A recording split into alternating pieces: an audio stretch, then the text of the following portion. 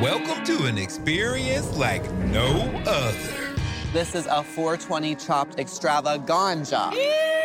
We got THC in here, baby. Listen to that sizzle. I'm the Martha Stewart of cannabis. It's like a whole new world just opened for us chefs. Yeehaw, boys. I'm coming to roll my competition up and smoke them. I have seen a fair amount of cooking shows, but until recently, I didn't even realize that there's an entire genre about how to best cook with cannabis. But if it's to do with food, Gastropod is on it. Once more, unto the breach for you, dear listeners. This, of course, is Gastropod, the podcast that looks at food through the lens of science and history. I'm Nicola Twilley. And I'm Cynthia Graber. And yes, so many of you have asked for it, including my mom, Tama. And finally, we are fulfilling your wishes. This is the Gastropod episodes all about weed. Specifically about edibles. Edibles are red hot right now. Sales skyrocketed during the pandemic, at least in the states where they're legal. The market grew by 60% to more than $1 billion. And nationally, there's some potentially revolutionary news out of Congress. There's a new bill that was introduced just last month that would make it so owning, selling, smoking, or eating cannabis is no longer a federal crime. This could change everything. It will not only be transformational for people who've been arrested for cannabis use, but also for the entire industry. The whole business of cannabis is poised for a takeoff. So this episode, what's up with edibles? Martha Stewart's into edibles. Willie Nelson's into edibles. Snoop's obviously into edibles, and now we're into them too.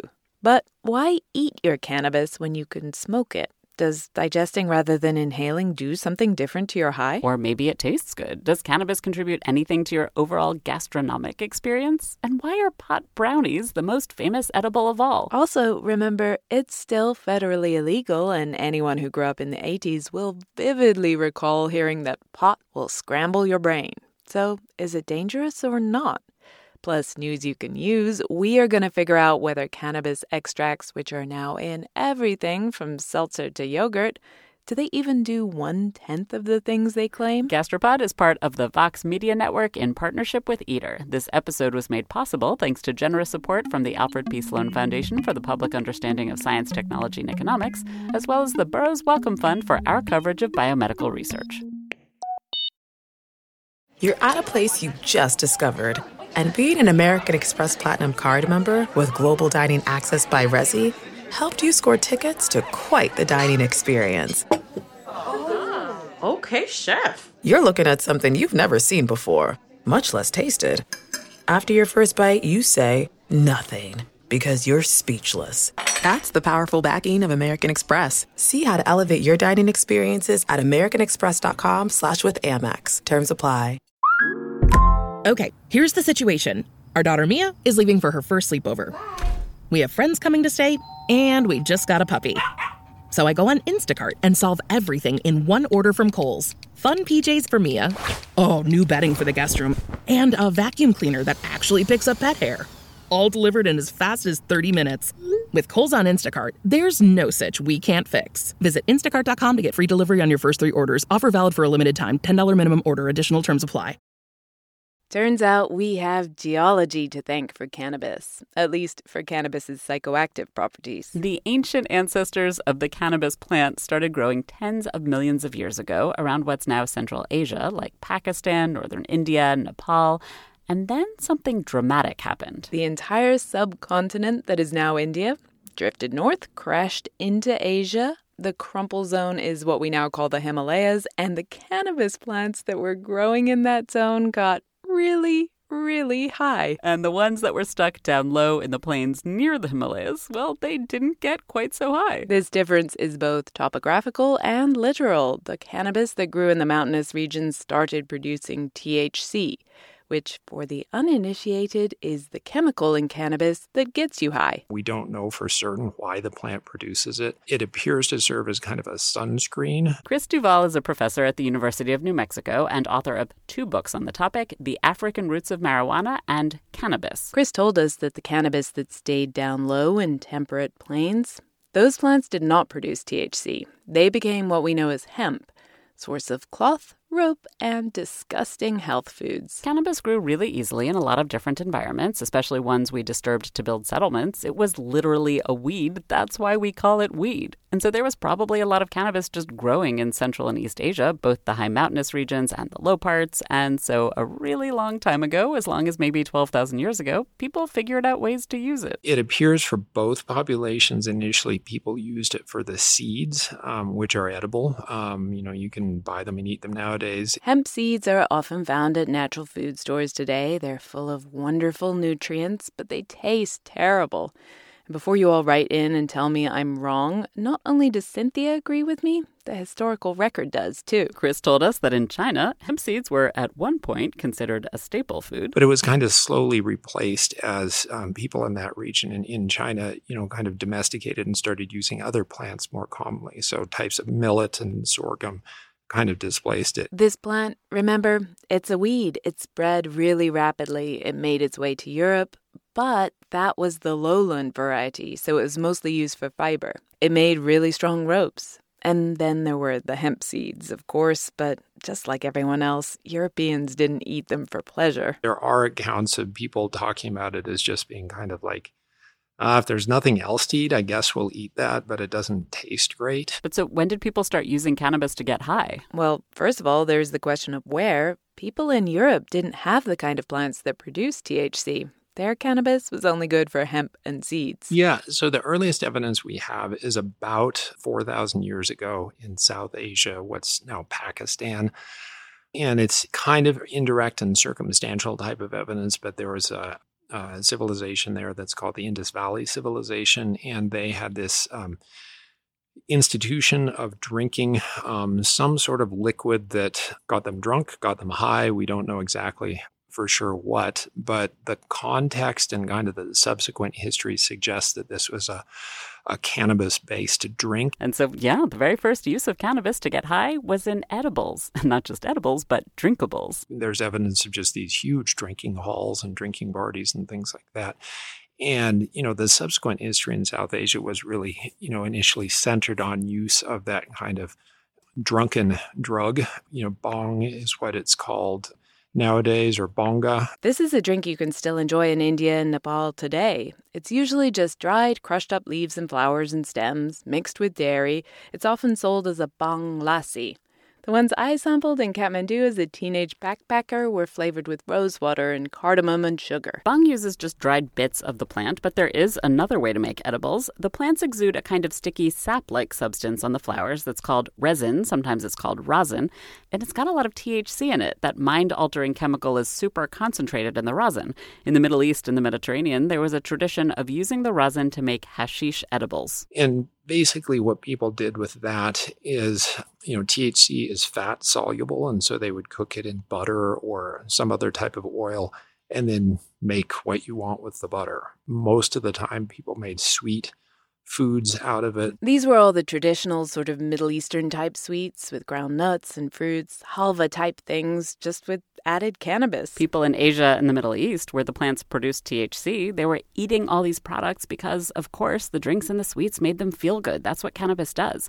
But learning this ancient history of the plant was surprising to me. I always knew of pot as something that people smoked. Call me a square. Fine, it's totally true. But I had barely even heard of edibles until I was out of my teens. There's a reason that people in Asia consume their cannabis in food and drink rather than smoking it. The problem was that they were missing a vital piece of technology. It wasn't that they were against inhalation. Historically, there's evidence that people in Asia had experimented with a kind of primitive hotboxing, basically burning cannabis in enclosed spaces to try to get high from the smoke. Just a really inefficient way of using the plant material. You have to have large amounts to fumigate a whole room. Now, the pipes that were first used with cannabis were invented in Africa. Pipes weren't unique to Africa. Native Americans invented pipes to smoke tobacco, but Africans also invented pipes, and cannabis came to Africa from the Middle East more than 1,000 years ago. People were smoking something else before they were smoking cannabis. Cannabis showed up. They started smoking that, too. Very efficiently used, very efficient self-titration. Self-titration. Chris is referring to the well-known fact that when you're smoking pot, you can feel how high you're getting almost immediately, so you can titrate your dose. You can sort of monitor it in real time and adjust according to how high you want to be. That isn't the case when you drink cannabis or eat it. It actually takes a long time to work through your body and then get to your brain to make you high, and so you can easily either not eat enough and not have any effect, or eat way too much and get way too high. And, that's why it's dominant worldwide, using it as a smoked drug. Do not worry, we are coming back to all the scientific ins and outs of how the effect of cannabis differs depending on whether you eat it or inhale it. But Chris's point is it was when cannabis met the pipe in Africa that it really took off as a drug. It traveled across the continent with laborers and with enslaved people. It traveled across the Atlantic with enslaved people. And once it got to the Americas, more than just enslaved people found it valuable, and it traveled with laborers of all sorts around the world. Chris is focusing on laborers and enslaved people because those are the people who smoked or ate or drank pot the most. It wasn't just African laborers. It was basically a lot of laborers from all over Asia, too. Many, many people who worked long, grueling hours used cannabis to make their reality a little more bearable. And so there's a lot of stories of people, laborers getting up in the morning, having, a glass of bong or having a smoke, and that would get them up and get them going for work through the day.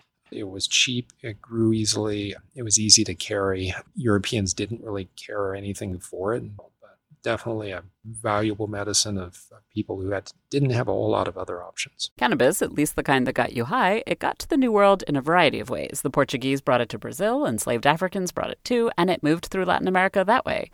And the British brought it to the Caribbean in the 1800s along with their Indian laborers. This is the origin of the ganja culture in Jamaica. Ganja is actually a Hindi word for cannabis. But in the U.S., which had been colonized by Northern Europeans, cannabis was mostly the hemp kind, at least up to the start of the 20th century. In 1850, the THC kind of cannabis was officially added to the U.S. Pharmacopoeia, which is the official list of drugs that doctors can prescribe. But it never really caught on as a medical drug, in part because it was so slow to kick in compared to opioids. And anyway, by the late 1800s, fast-acting, accurately dosable painkillers like aspirin were available. There had long been a strong hemp industry in America, the non-psychoactive kind, but it seems like the first major introduction of the drug cannabis, the kind that was smoked or eaten, it happened around the time of the Mexican Revolution in about 1910. Refugees were fleeing the war, and they brought their marijuana with them. La cucaracha, la cucaracha, ya no puede caminar. Apologies for this earworm, but at least one version of this song was sung by these Mexican revolutionaries. The famous General Pancho Villa. His soldiers regularly smoked cannabis for rest, relaxation, and all-round mood improvement, and those soldiers were called cockroaches, or in Spanish, cucarachas. This is a folk song, and it's unclear what any original lyrics might have been or when people started singing it, but in this version of the song, the lyrics go, "The cockroach can no longer walk because he's missing marijuana to smoke." La cucaracha, ya no puede caminar. Porque no tiene, porque le falta marihuana que fumar. And thus it is, my friends, that we call the butt of a joint a roach. Or at least so the story goes. So Mexicans brought pot to Texas and to the West. In the eastern half of the U.S., cannabis typically arrived through the ports. Dock workers and other laborers were using it. As we said, the drug has for thousands of years been used by folks with hard lives. And in the port of New Orleans in particular, that group also included musicians, mostly black, who were also experimenting with a new kind of music, jazz. I see skies of blue, clouds of white. Like Louis Armstrong, who is one of the most famous jazz musicians of all time. He loved cannabis. He said smoking it made him feel good and feel relaxed, and, quote, it made him forget all the bad things that happened to a Negro. Jazz music and jazz musicians spread around the country, and of course cannabis did too. There were all sorts of songs about cannabis, often with the word reefer in the title. Have you ever met that funny reefer man? Have you ever met that funny reefer man? And the drug became entrenched in African-American urban and jazz culture. My man walked out. Now you know that ain't right. Well, he'd better watch out if I meet him tonight. I said when I get low, oh, I get high.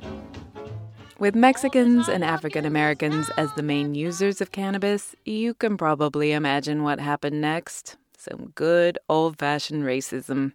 Remember, white European workers didn't have a tradition of consuming cannabis to help make their lives more bearable because European cannabis plants weren't the psychoactive kind. So pot smoking was pretty much a thing that black and brown people did. The New York Times ran sensationalized stories about crazy Mexicans driven wild by what some people called the loco weed, murdering women and children, etc. Honey, you, in the next room. What is it? Come to the wall, so I can whisper. Yes? You know what the boys are trying to do, don't you? They are trying to get in there. You know what marijuana is. Yep, Orson Welles, who we last heard of advertising Perrier in our bottled water episode, he made a famous movie called A Touch of Evil in which Mexicans get high on the dreaded Mary Jane and attack a white woman. This hysteria and racism is why the first American prohibition against cannabis was in Texas. It was an anti-Mexican law. But the anti-marijuana rhetoric in the South and in the East also had some very clearly anti-black dog whistles in it. In addition to making people violent in general, it would cause overt sexuality and sexual violence, which is something white people were constantly accusing black men of and killing them for. And as laws criminalizing cannabis spread around the states, the penalties were harshest in the South to quote-unquote keep blacks down. In Georgia at one point, a second marijuana offense of any sort, even just possession, was grounds for the death penalty. And then by the 1930s, cannabis was fully banned. It became federally illegal. Fast forward to 1968, Nixon is running for president. And he's running on a law and order platform. This is Alia Volz. She's the author of a new book about growing up as the daughter of a woman who ran what was, at the time, very likely the largest edibles business in the United States. Of course, between the 1930s and 1968, pot hadn't disappeared. It had just gone underground. The Beats, they were writers and artists in the 1950s who explored spirituality and drugs and sexual liberation and so on. They were really into cannabis. In fact, one of the first movements to re-legalize marijuana was founded by Beat poet Allen Ginsberg back in 1964. 19 people attended their first demonstration in New York, carrying banners that said, "Pot is fun." The hippies in the 60s, they were actually kind of the children of the Beat movement, and they were obviously a counterculture movement too, and they were super into pot. They could even travel on new shiny jets, the ones we discussed in our airplane food episode, and they could go on the hippie trail in South Asia and enjoy some pot in its traditional homeland. And then there's the Vietnam War. Good morning, Vietnam! Hey, this is not a test. This is rock and roll. Time to rock it from the Delta to the DMZ. This, of course, is Robin Williams playing a real-life U.S. Air Force sergeant and DJ during the Vietnam War. U.S. soldiers stationed in East Asia smoked a lot of pot. They weren't technically allowed to drink, but everyone turned a blind eye to cannabis, and the troops needed an escape from the horrors of that particular war. Speaking of things controversial, is it true that there is a marijuana problem here in Vietnam? No, it's not a problem. Everybody has it. By 1968, nearly everyone could smoke pot if they wanted to. Middle-class kids, guys fighting overseas, writers and artists, everyone. A few years ago, it was a drug associated in the public mind with crimes of violence, with narcotics addiction. A drug used only by society's outsiders, the very poor, minority groups in the big city ghettos. Marijuana has now become an escape for the middle class. In any metropolitan area, it is relatively easy to buy.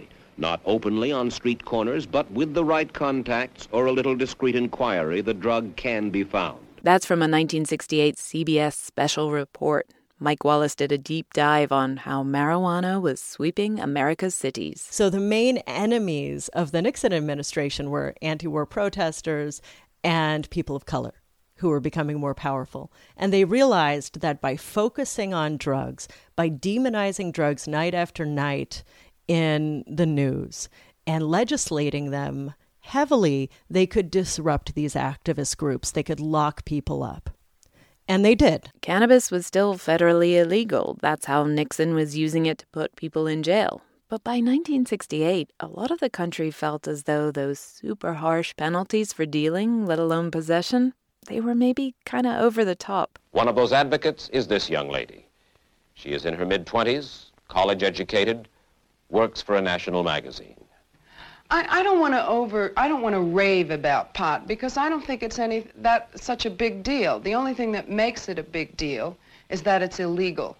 It's that people can go to jail for it. And that, to me, is immoral. That makes it a big deal. There had been a lot of sensationalized headlines and political rhetoric about how dangerous cannabis was, but there wasn't a lot of actual scientific evidence to back it up. Nixon decided to change that. And one of the first things that happened was a blue ribbon commission, the Schaefer Commission, was appointed with the sole purpose of proving once and for all that cannabis was dangerous to humans. And Nixon packed this commission with his drug hawk cronies and expected a certain result. But the lead of the commission, Raymond Schaefer, took his job very seriously and ended up consulting with dozens of scientists and doctors to try and get to the bottom of it. And much to his surprise, there was no medical evidence that cannabis was dangerous or in any way deadly. And there was considerable evidence to suggest that it might be medicinally valuable. So the Schaefer report was, I think, 1,200 pages, if I'm not mistaken, that said all the stuff Nixon didn't want to hear. And he was furious. He read the first 2 pages and buried it. Meanwhile, as Nixon was waiting for the results of the Schaefer report, the government had passed a new Controlled Substances Act with new categories that defined just how dangerous a given drug was. And cannabis got stuck, temporarily in theory, in Category 1, which is the very most dangerous type. The point of Category 1 is that these drugs are super addictive and harmful, and there is no benefit to using them at all. Cannabis was temporarily put in that category while the Schaefer Commission did its work. And when the report came out and Nixon basically threw it out the window, cannabis remained a Schedule I drug, despite all evidence to the contrary.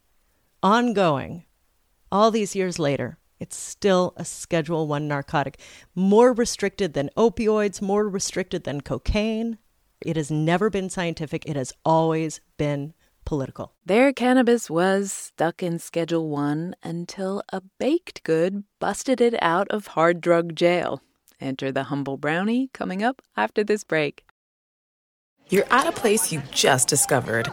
And being an American Express Platinum card member with Global Dining Access by Resy helped you score tickets to quite the dining experience. Oh, okay, chef. You're looking at something you've never seen before, much less tasted. After your first bite, you say nothing because you're speechless. That's the powerful backing of American Express. See how to elevate your dining experiences at americanexpress.com/withAmex. Terms apply.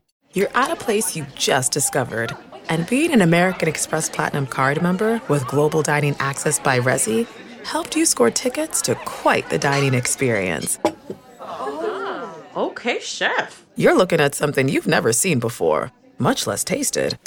After your first bite, you say nothing because you're speechless. That's the powerful backing of American Express. See how to elevate your dining experiences at americanexpress.com/withAmex. Terms apply.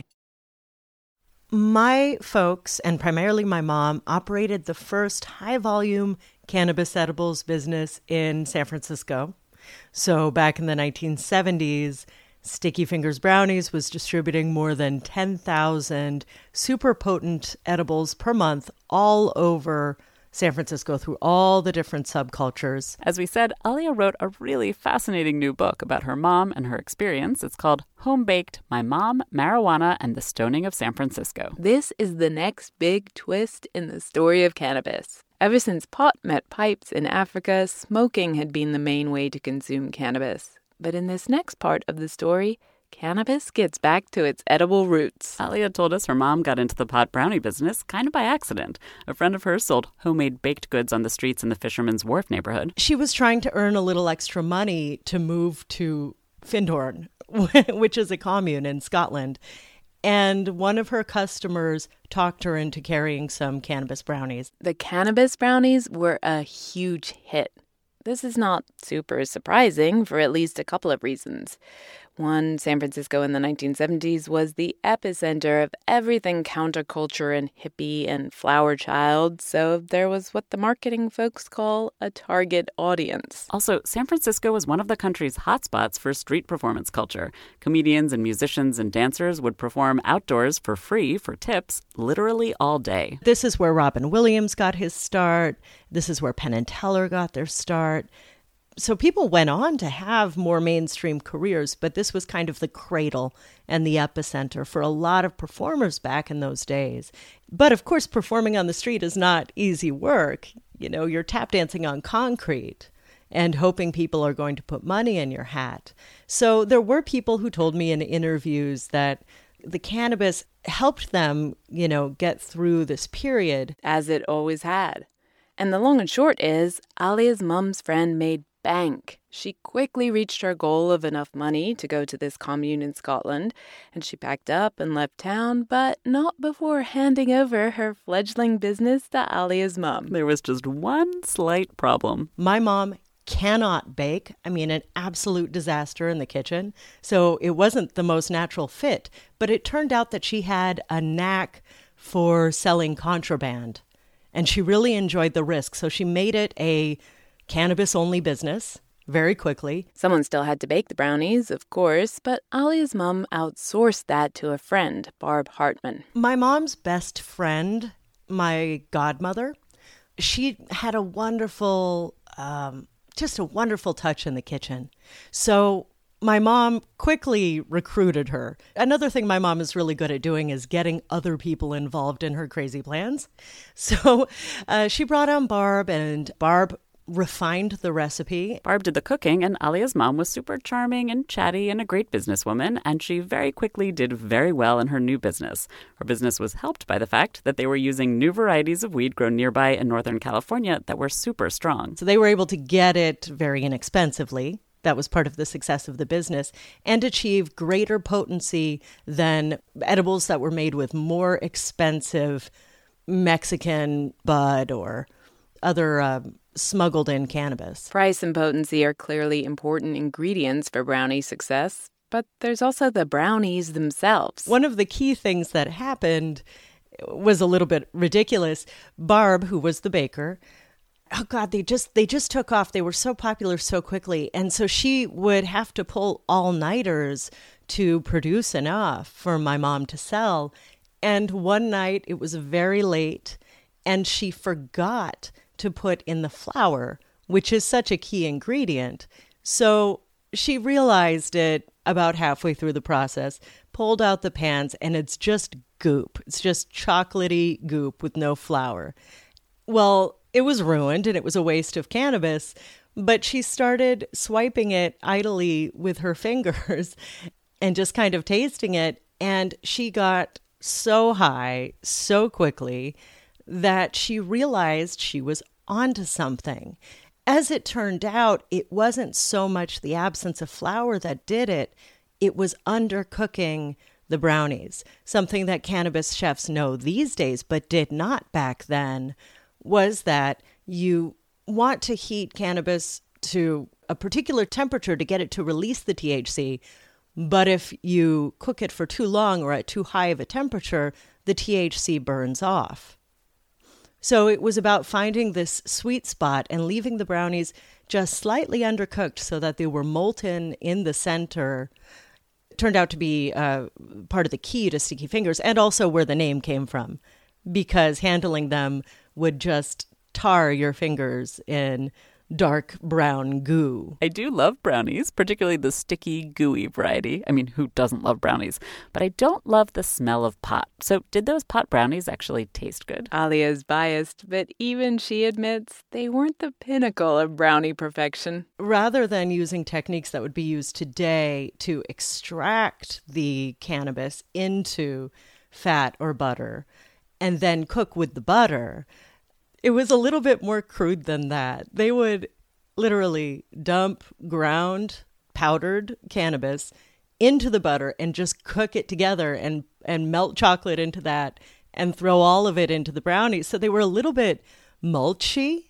There was kind of a cow pie texture that you would not find today. So it's kind of funny. People ask me for the recipe all the time, and I am happy to share it. But I also say, go to your local dispensary, because cannabis cooking has come a long way since 1976. Mulchy is not a texture I'm looking for in my brownies, which leads into my next question. Why ruin perfectly good brownies by making them mulchy? Why were brownies thought to be the perfect vehicle for a cannabis high? Brownies was where they started, and it was popular. It was easy. So it was an easy model, and an easy model to reproduce. And once they got going and it was so popular, why mess with a good thing? They didn't see the need to diversify. Alia's mom quickly expanded the business beyond Fisherman's Wharf. She roped in Barb and the man who became Alia's dad and a few others, and they all worked their own sales routes in the city. And so what they would do is they would sell exclusively to people who were on the job, which is to say bartenders, waiters, real estate offices, sometimes medical offices, florists, just any kind of mom and pop business you could imagine. They would go in, they would sell to the person behind the register. That person would then buy a higher volume of brownies to then distribute them through their own social circles. And what was so clever about this was not only that it spread exponentially, but it made it almost impossible for the police to figure out where they were coming from. Yet another key to their business success, or at least longevity. So Alia was born in 1978, and she grew up in this not legal family business that managed to evade police attention. Honestly, to us, it sounded kind of bizarre to grow up surrounded by so much pot all the time. But Alia told us it was just kind of her normal life. I always knew to keep my hands out of the cannabis as a kid. It was like adult stuff. But it also wasn't kept a secret from me, ever. I understood that it was illegal but not immoral, and that was a really important distinction in my family growing up. The way Alia describes it, her family's food business was like a super wholesome mom-and-pop setup. The baking eventually got too much for Barb, so they brought in another guy, Carmen Vigil, but it all took place in the family home. We lived in a 4,000-square-foot warehouse. And then Carmen would come in once a week and bake for 2 days straight. And a group of women, Carmen's wife and a couple of friends, who everyone called the Rapettes, would come over and spend a solid day and night sitting in the kitchen and wrapping these brownies individually in cellophane. And they had kids. And so the kids would come over and I would play with the other kids. It really was a family operation. So that was home, but then at school, Alia got a slightly different message. She was in elementary school and middle school in the 80s, same as me, and her mom's business was still going strong. But I know exactly what she heard on TV, and in her public schools, I can particularly picture the public service announcement, or PSA, that compared your brain to fried eggs. This is your brain. This is drugs.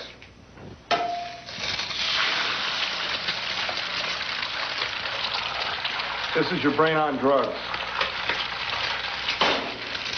Any questions? Say yes to your life. And when it comes to drugs and alcohol, just say no. And this was the Reagan era of the war on drugs. And Nancy Reagan had taken on anti-drug campaigning as her FLOTUS pet project with the Just Say No campaign. And they founded a program called DARE to keep kids off drugs, drug awareness, resistance, education. I get angry just thinking about it makes me mad. Little kids doing drugs, it turns my stomach. I just want to shake some sense into you kids that are using drugs and thinking about using it. So remember, don't, or else. It's Mr. T, a legend, at least if you grew up in the 80s. He starred in a TV show called The A-Team. But he also made this memorable PSA for the DARE program. So I go to school. I come from this incredibly alternative upbringing. And my house is full of cannabis. And I come to school And I remember the first time we went to a DARE assembly and there was a uniformed cop there, and I was sure he was there for me. I mean, my heart was just pounding out of my chest. But then the cop's presentation starts, and it's all about the evils of cannabis and the terrible people who sell it and the awful things that happen if you take it. And it was all baloney. I mean, I could see that. Anybody could see that who had actually been around cannabis culture, at least in California. In my experience, California cannabis culture was largely driven by women.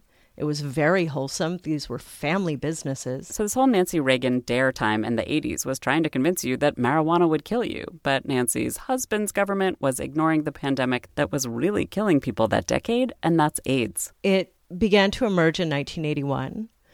My mom's business had always been very deeply connected with the LGBTQ plus community in San Francisco. That was her strongest client base. Those were our friends. And people who I'd known my whole life began to get sick. And it was such a visible illness with the wasting and the lesions that would appear on people's skin. People would just be physically transformed, sometimes in the space of a few weeks.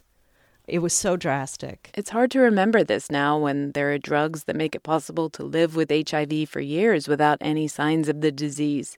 But back then, it was a death sentence, and it was everywhere in this tight-knit community. Suddenly, everyone was dying. The obituaries at times in the gay newspapers would be 12 pages long. And these are all young people in their 30s and 40s. It was just immensely tragic. So you have these whole swaths of the population who have no recourse and are dying horrible, horrible deaths.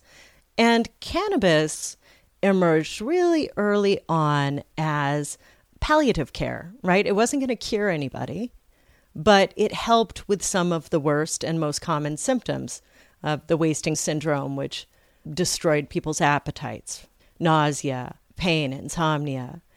Cannabis was helpful with all of that.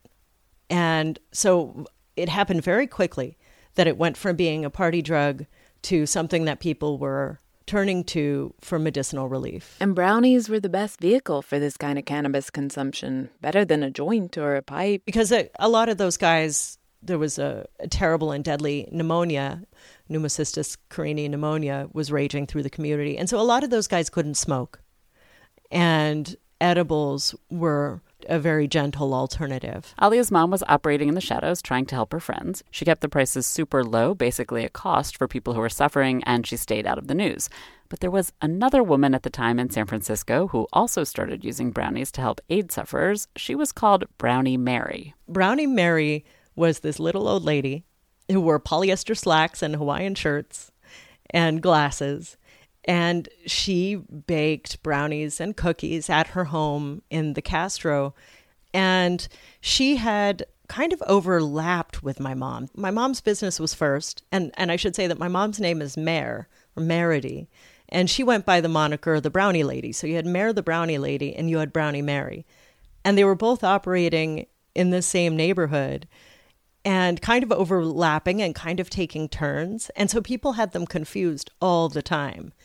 But the main difference is that poor Brownie Mary kept getting busted. And she used the publicity to fight for the rights of AIDS patients to consume those brownies. Now, people had been fighting to legalize marijuana for a while. Remember Allen Ginsberg and the Beats? But Mary was a new face of the legalization movement. Because you had this adorable little old lady. I mean, you couldn't paint her as a villain. It was impossible.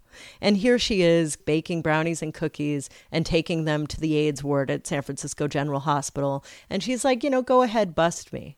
She was really important in getting the message out and fighting for legal access to cannabis, which came about in part because of her activities. Brownie Mary was one of many vocal AIDS activists at the time, and they were vocal because they were desperate. Basically, HIV/AIDS activists who were fighting for anything that would help also took on cannabis, medical marijuana, as a cause.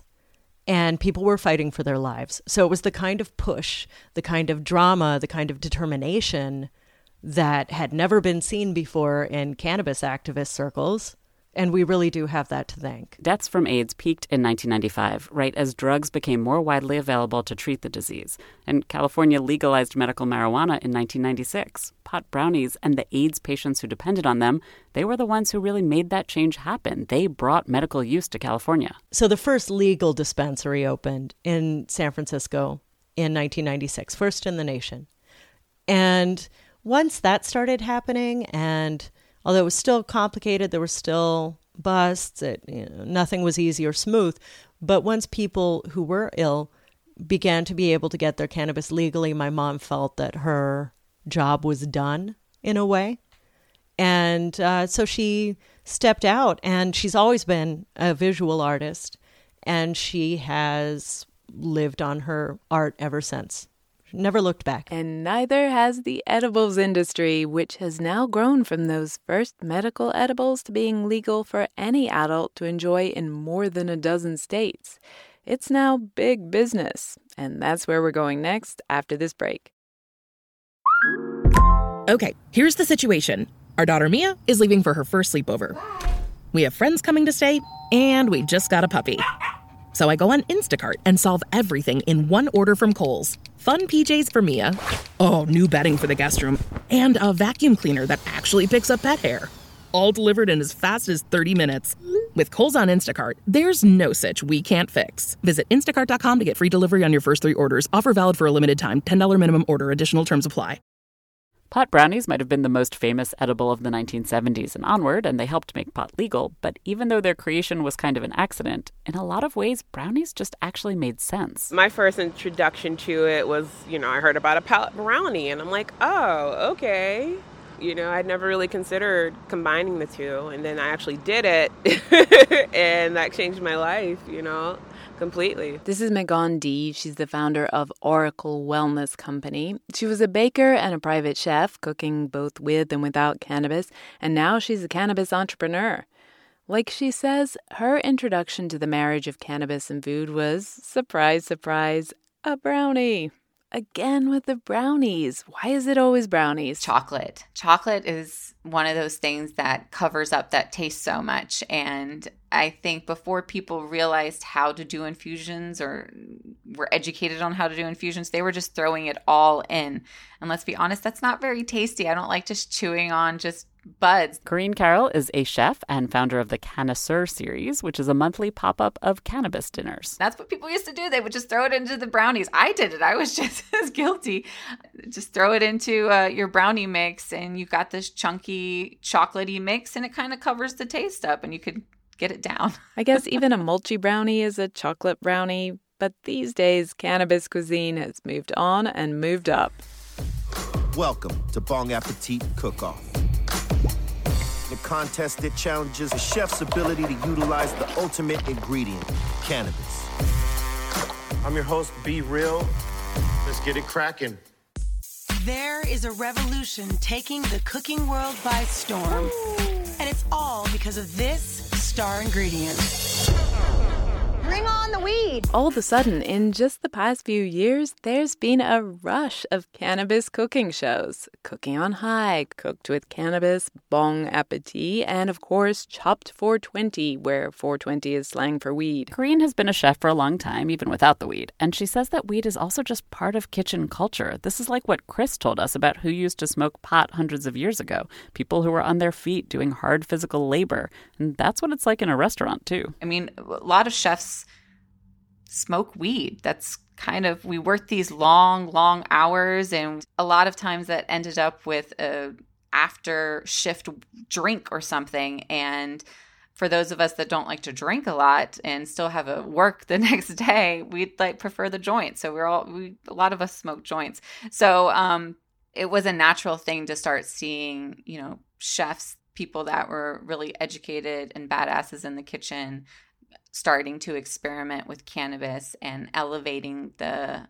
whole edible game. I'm not a chef, but I like to cook. I love delicious food, and I'm certainly not against getting high. So I'm curious, how do you cook with cannabis plants and not have it turn out mulchy? Even the bong lassies I had in Nepal as a teenager had bits of ground up flowers and leaves in them. Corinne says there are much more elegant ways to use the actual plant in a dish than just grinding it up. The cannabis leaves themselves come in a huge variety of flavor and sizes and textures. I like to compare them to like grape leaves.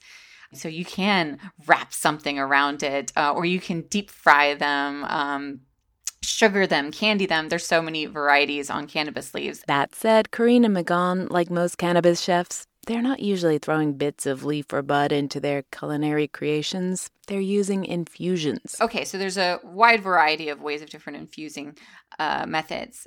Fats are the big popular ones, so using things like butter or coconut oil. Then you can go into mixing it into honeys and maples, any kinds of sauces at that point. As Chris told us earlier, THC is fat-soluble. When you heat up cannabis in a fat like butter or coconut oil or olive oil, the THC binds to the fats, and then you can just strain out the plant matter.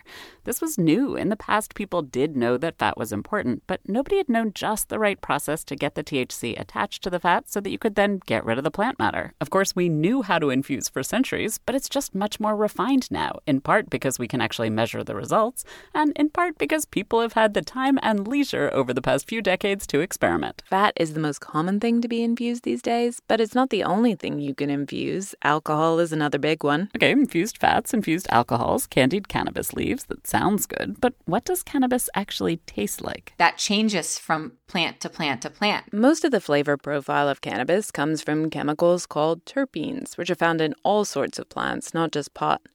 And different cannabis varieties contain different flavor terpenes. So one of my favorite flavor profiles is limonene, but that's found in our citrus fruits as well.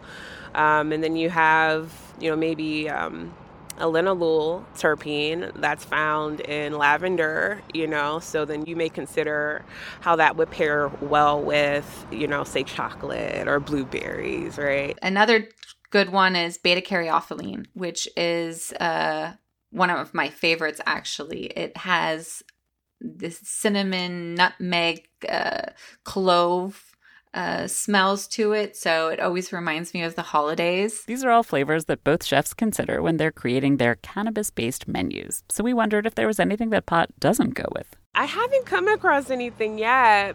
Not in my experience. Not yet. I'll let you know if I do. So it sounds as though the sky is the limit for culinary cannabis. But when you go into your local dispensary, that's not what you see. You see row after row of gummies, maybe some other candies and chocolate, but everything is sweet. The market's flooded with the sugary-based edibles. I think, again, we're still in a mindset where getting high is fun, and fun is associated with sugar, right? So it's like, let me eat a gummy and, live my best life. I think that's where people are. Part of the overwhelming plethora of sweet edibles available is, like Magan says, that it's just the right vibe. But there are more practical concerns, too. I think that has a lot to do with regulation. Like, we can't infuse fresh dairy products, for example.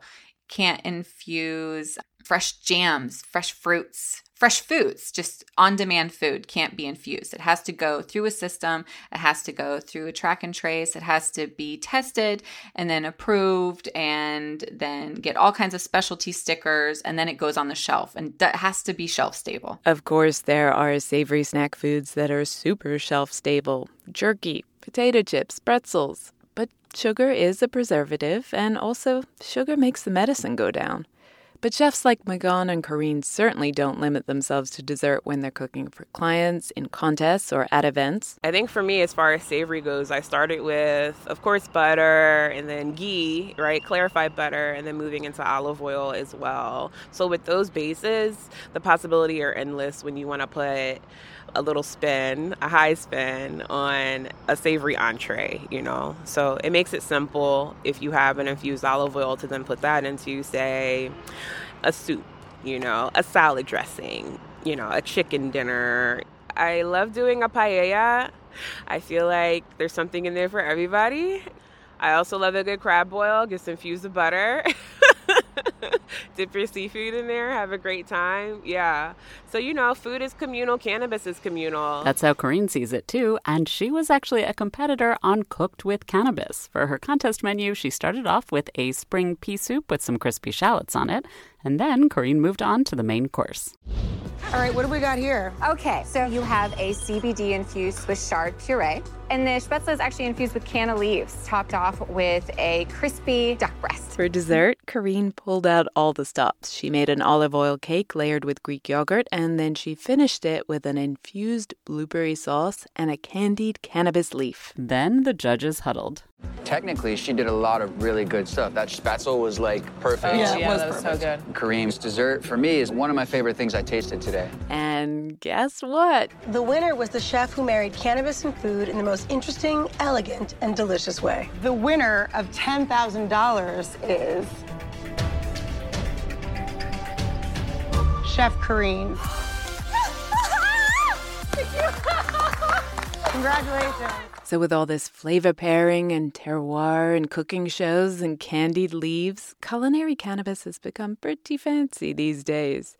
And Corinne says that rebrand is important. It's giving people another way to look at cannabis and not just seeing it as this prohibition drug that's just been laid on us for decades and decades and decades, telling us that this is a bad thing, Another reason Corinne thinks edibles are so hot right now is that not everyone wants to smoke. Plus, you can sneak some edibles without anyone in your household and, let's be serious, even your neighbors knowing you're getting high. Corinne and Magan are not alone in the edible space these days. Like we said at the start, sales have boomed, especially during the pandemic. And now it seems as though everyone and their famous aunt is getting in on the game.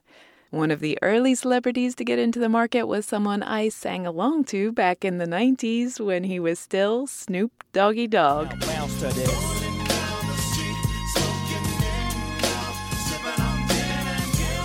Laid back. With my mind on my money and my money on my mom. The Lease by Snoop edibles include handmade, fair trade premium Couverture chocolate bars made with activated cannabis oil. In addition to the chocolate bars, the edibles line will also feature peanut butter gems, gummies, drops, and fruit chews. On the other end of the musical spectrum, but perhaps similar in his love of drugs, you've got Willie Nelson, who has a line of infused chocolates and fruit lozenges. Well, now it's all going to pot, whether we like it or not. Best I can tell. Everyone's in the business. Chelsea Handler, Seth Rogen, even the queen of homemaking and securities fraud, Martha Stewart herself. Hi everyone, I'm Martha Stewart, and I have some very exciting news. I was delighted to establish a partnership with Canopy Growth after being introduced to them by my friend and co-star Snoop Dogg. And now I am launching a new line of CBD products. The products she's selling are pâte de fruits, which are these super delicious concentrated real fruit jellies, which I adore. But you might have noticed she said CBD, which brings me to an entirely new set of questions. That's also an extract of cannabis, isn't it? So why can I find CBD-infused honey, tea, and even breakfast cereal at my local health food store and not at a controlled dispensary? Why are they legal everywhere? And what does CBD do for you if it's not getting you high? Alia told us that report that Nixon buried had uncovered evidence that cannabis had some medical benefits. And of course, AIDS sufferers used it to help ease their symptoms. But what evidence do we have nowadays to support all the medical claims you see about cannabis? That cannabis can ease your pain, treat PTSD, make you less anxious, and about a million other things. Or did Nancy Reagan have a point, and pot is actually bad for your brain? Science aside, how does it work to run an edibles business if they're not legal everywhere? And in fact, they're still illegal federally. Can you ship them across state lines? How do you file your federal income taxes? So many questions. And also, my stomach is rumbling. All those edibles sound good. I think we need to try some. There's Lisbon lemon. This is a Grenache grape juice from Phil Couturier in Sonoma County. The strawberries from Chino Farms. There's Hachilla persimmon from the Enrique Olvera recipe that we did not too long ago. So that's like when you open this, you get a sense of what the month is going to look like. That sounds absolutely delicious. All this and more next episode. Thanks so much this episode to Sonia Swanson, our superstar producer. She worked so hard on this episode, and we couldn't have done it without her. Also, thanks to Saima Siddiq, who joined us from MIT this summer, for all her help, too. Thanks also to Chris Duval, Alia Volz, Corrine Carroll, and Magan D. We have links to their books and their products on our website, gastrobot.com. We'll be back in 2 weeks with part 2, and I can tell you, you will not want to miss it. Your last day of vacation and you found time for a deep tissue massage followed by a long mud bath, then a 2-hour nap. Because you're an American Express Platinum Card member and booked your stay at a fine hotel and resort through Amex Travel, which means a 4 p.m. checkout. And those relaxing vacation vibes can keep going at the airport in the Centurion Lounge. Just a splash. Before you board the plane, back to reality. That's the powerful backing of American Express. See how to elevate your travel experiences at americanexpress.com/withAmex. Terms apply.